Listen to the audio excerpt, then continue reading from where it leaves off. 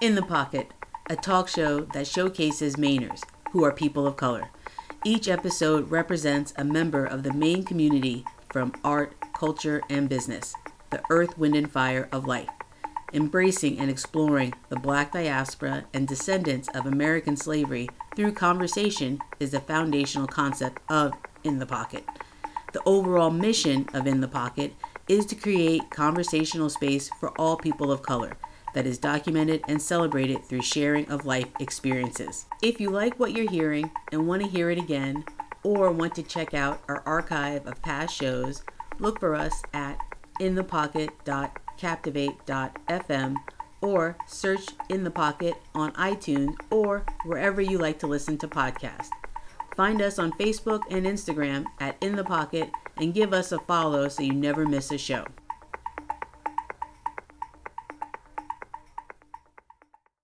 Thank you, listeners, for tuning in to In the Pocket. I'm your host, Flo Edwards, and our guest today, our very special guest, is Edward Obare.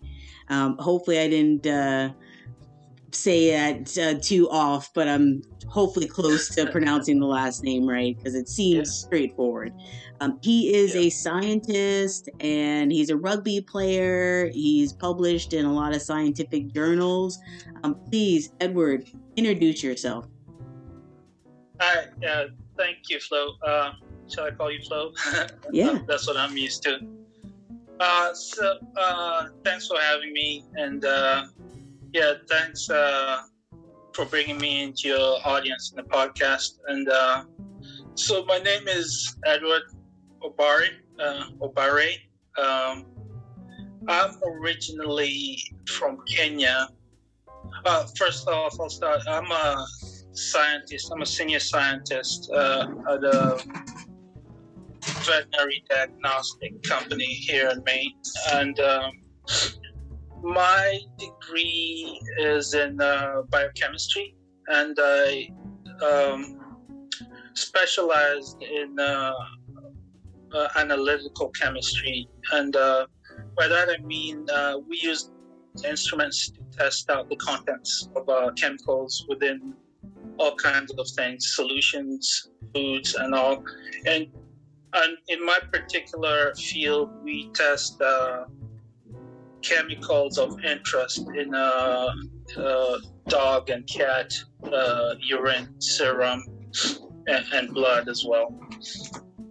So I've been a scientist for about 20 years now.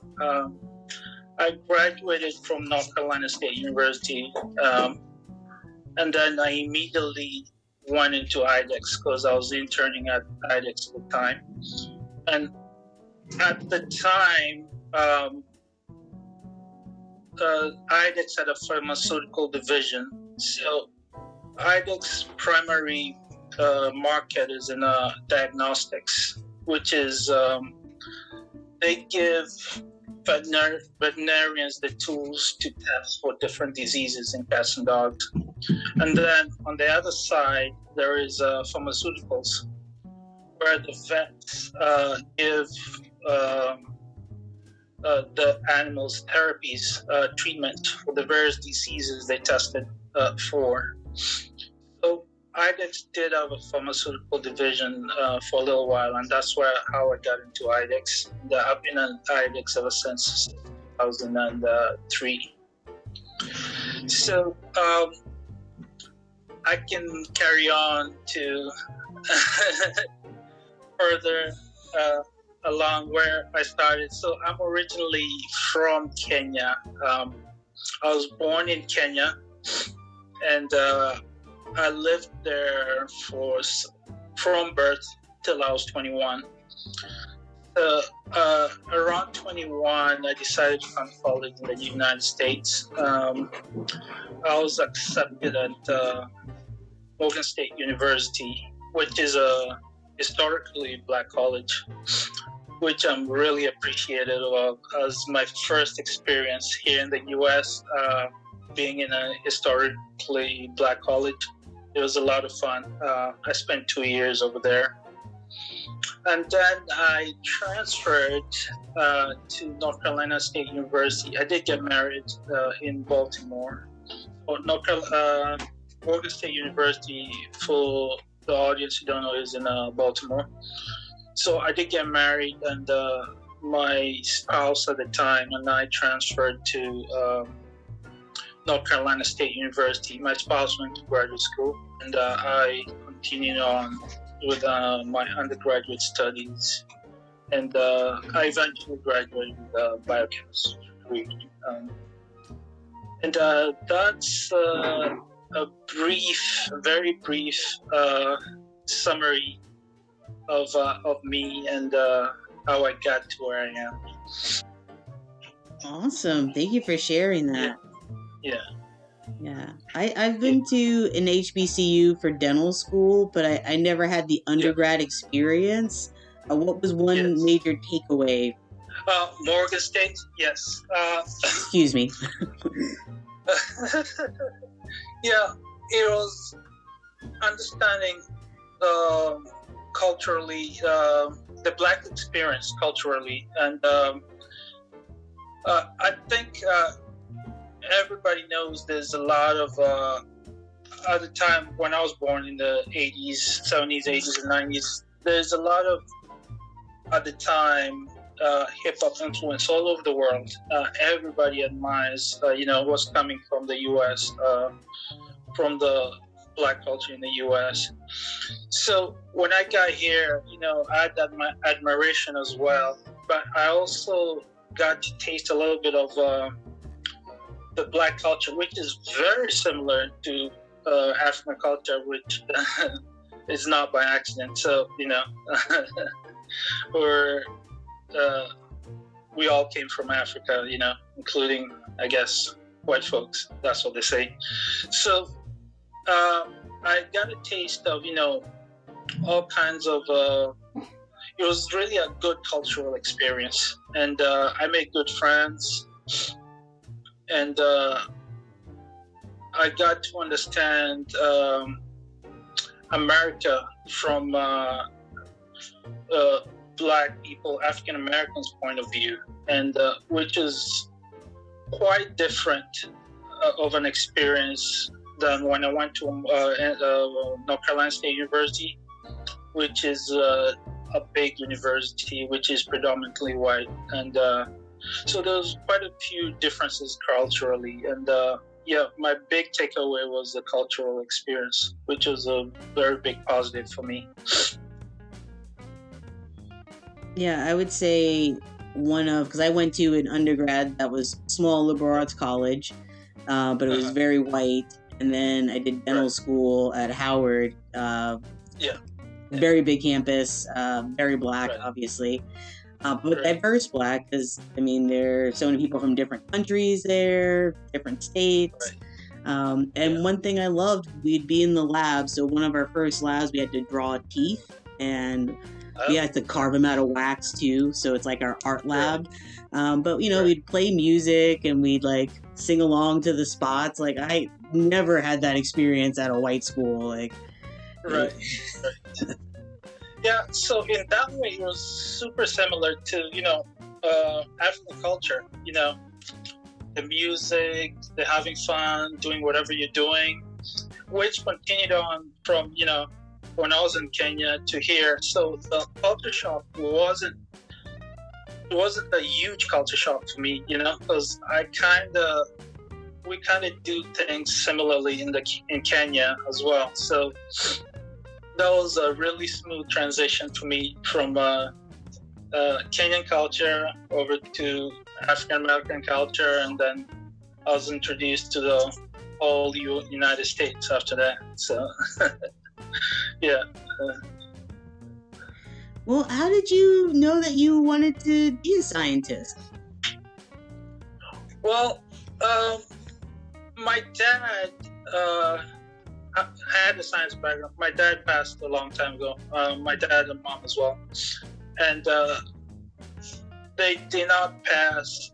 They were still alive when it came to the U.S. in 1996. But before that, my dad actually was a MD. He was a medical doctor, and he got his medical degree, interesting enough, from Poland.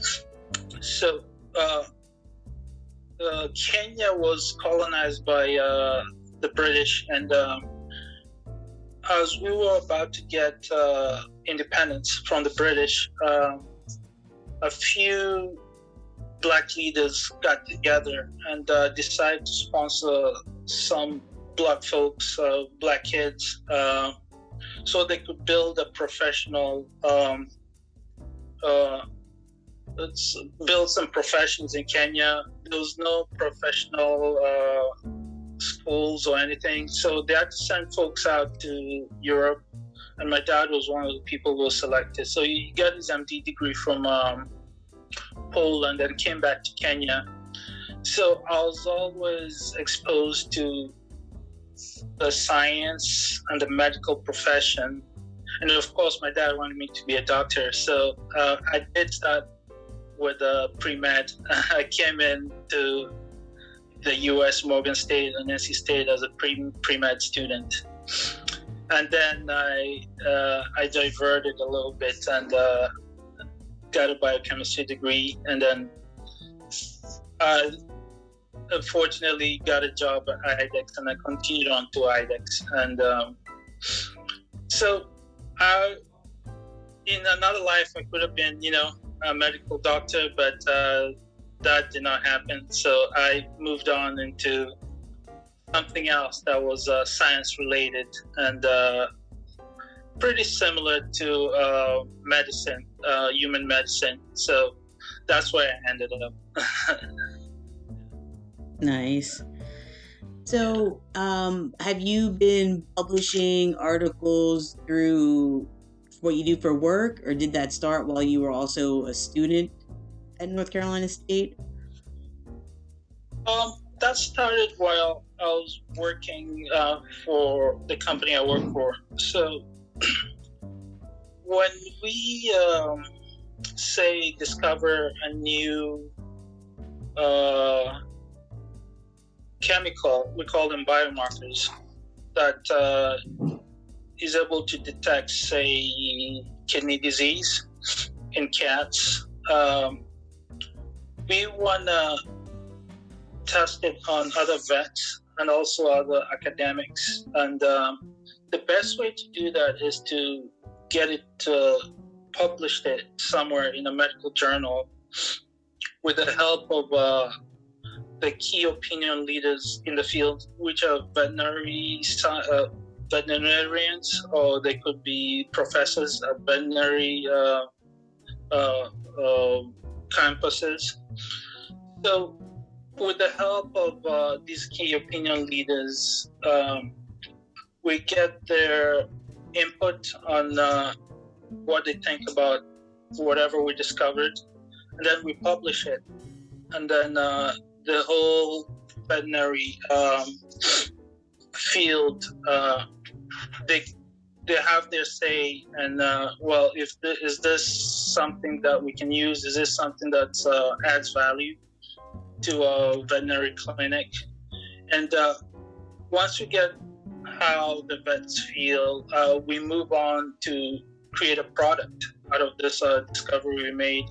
So publishing is a very critical part of getting a product into the market for IDEX. So we like to publish whenever we can when we're about to launch any kind of product.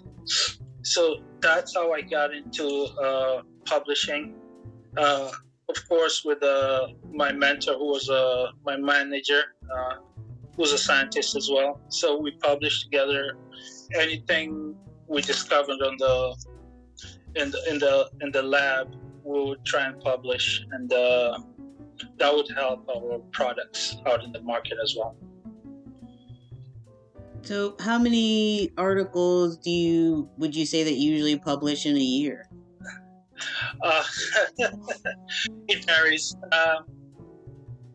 It depends on whether I'm involved in a product that's in a in the pipeline in IDEX. So if they're getting ready to launch a product in a couple of years, then we try and publish at least 2 or 3 publications and white papers a year. And then when we're doing the initial discovery and research, there's not a lot to publish. So like now when I'm in a research phase of something else, we're looking into some other disease, lymphoma, be it lymphoma, obesity, or hypertension in cats and dogs. So we're doing the research right now, so there's really nothing yet to publish. So some years we go not publishing anything. And a lot of my publications that I was involved in happened a couple of years ago, within the time frame of like 2 to 4 years, a few years ago. And we got a lot of publications for a new product for kidney disease that we got out to various publications. And then since then, nothing has happened in that area so much. So I haven't published in like 2 or 3 years. So it really depends on where IDEX is at with the products. So it's great. We know a lot about your daytime job. One of your hobbies is rugby? Right. So rugby, I've always been a very athletic kid since I was a little child. And I started playing rugby in high school when I was like 13 years old, way back. I'm not afraid to give my age. I was in the 1989, and I got into rugby as well as basketball, and I played throughout high school, and then after high school I played a little bit in Kenya, and then when I get to the US, I was tied up with university work, college work, and once I graduated, I wanted to fill up some of that time with, something. So, I liked athletics, any kind of athletics, basketball, rugby, football. And since I played rugby since I was a child and it was familiar to me, I decided to, look into various clubs in the U.S. So rugby in the U.S. is kind of a niche sports. There's clubs all over, everywhere, but they're kind of hard to find unless you're looking for them. So these are amateur clubs. There hasn't been professional rugby in the U.S. And it only recently started a couple of years ago, but before that there was no professional rugby. So there was all sorts of amateur clubs. There was clubs in Baltimore, in North Carolina as well. And it's a good thing to do. We practice Tuesdays, Thursdays, and play on Saturdays. And we have a lot of social events after the game on Saturdays. So it's a good way to meet new friends, new people. And it's also a good way to get my exercise in. So kind of kills 2 birds with 1 stone and keeps me busy as well. Yeah. I mean, and during the pandemic, were any of these clubs running that you were a part of? No, everything stopped. As you know, we're all sequestered at home. So I wasn't able, actually nobody was able to play rugby and or go to work. We worked remotely. Luckily, there were things we could do at home remotely. My job involves a lot of lab work, so we couldn't do the lab work, but we could do research. We could read papers online and discuss the papers and troubleshoot and discuss various problems that may have arisen before the pandemic, and but we weren't able to get in the lab until later on. So that's what we did, and there was no rugby, so that was kind of, you get a lot of, cabin fever, get antsy, and yeah, I was just like anybody else, just staying at home and bored at home. Yeah. Did you do any running on your own or weightlifting? Yes, I've always done some sort of exercise to stay in shape, and I did a little bit of running with my kids as well, and we got out a lot. We rode our bikes, and a lot of workout, lifting weights in the basement, and things like that. And we try to keep ourselves busy, just to break the monotony. And and I think as with everybody, pandemic was a little difficult, mostly mentally, because if you're used to, being out there doing stuff and physically doing physical activities with folks and with your kids, it's kind of hard to sit at home and not do anything. So we push through, and hopefully things will get better from here. Yeah, I was wondering if rugby season, I don't know when rugby season is, but are people talking about it this summer, or? Oh, yes. We played our first season after the pandemic was last year during the fall. So there was some restrictions that were lifted last year, if you remember, and we were able to meet in a group. And interestingly enough, I played rugby. I played rugby for the hometown rugby team here in Portland, but right now I'm playing for Boston, so I drive to Boston and back. So, because Boston was my former club, so I would drive to Boston and practice with them, and we played a few games with them, and we completed the season before Christmas, sometime in December, and then now we're gearing up for the playoffs, the national playoffs, and we had our first game last week, so it felt good. And well, I'm kind of old for rugby, but until I find something else to fill, that void, I guess I'm gonna keep playing rugby for a couple more years, and maybe try something else. Yeah, you can be like Tom Brady for a little bit. Oh yeah, for sure. Yeah, and I'll get paid for it. Yeah, sure. Yeah. One thing that I've always done as well, in addition to rugby, is I've done a lot of art since I was a child. So drawing, oil paintings, watercolor painting, and it slowed down a little bit as an adult, but that's another thing that I've always gotten into since I was a teenager. So that keeps me busy as well. Oh, that's very cool. So where's like your studio? Do you have like your own little space in the basement for your art? Yeah, sometimes it's upstairs. There's no space really, but sometimes I'm upstairs, sometimes I'm downstairs.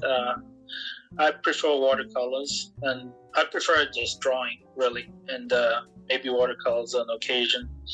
And I've always drawn, as a child, I was a very quiet, reserved child. I still am. And one thing that kept me going and busy was just drawing all the time, and that carried on into my adulthood as well. And yeah, that's what I do in my free time, and I did a lot of that during the pandemic as well. So, have you thought about sharing or exhibiting any of your artwork? Yes, but not seriously. I'm one of those guys who, I draw maybe a cat, and I look at it and then just put it away. I'll give it to somebody. I know you have 2 dogs. How many cats do you have? Yeah. I've had 3, but now we have 2. One left the house and didn't come back, unfortunately. But I have 2 calico cats. One is blind and one is long-haired. So the blind one stays indoors all the time, and the other one goes out on occasion and comes back when she wants to. And yeah, and also my dogs, 2 dogs as well. Dachshund mix, one of those long, short dogs, and Australian Kelchie mix, very high energy type dog, herding dog. That sounds like a dog you could run with, the high energy one. Yes, we do run daily in the morning. We run. She runs me. Pisses me a little bit, Nice. Well, Edward, thank you so much for spending time with us on ITP. Yeah. How can listeners reach you? What's the plug? Well, I can always be reached on LinkedIn, Edward Obare.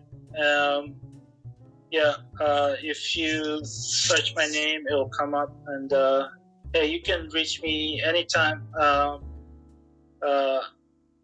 with any questions about science, and especially Black folks.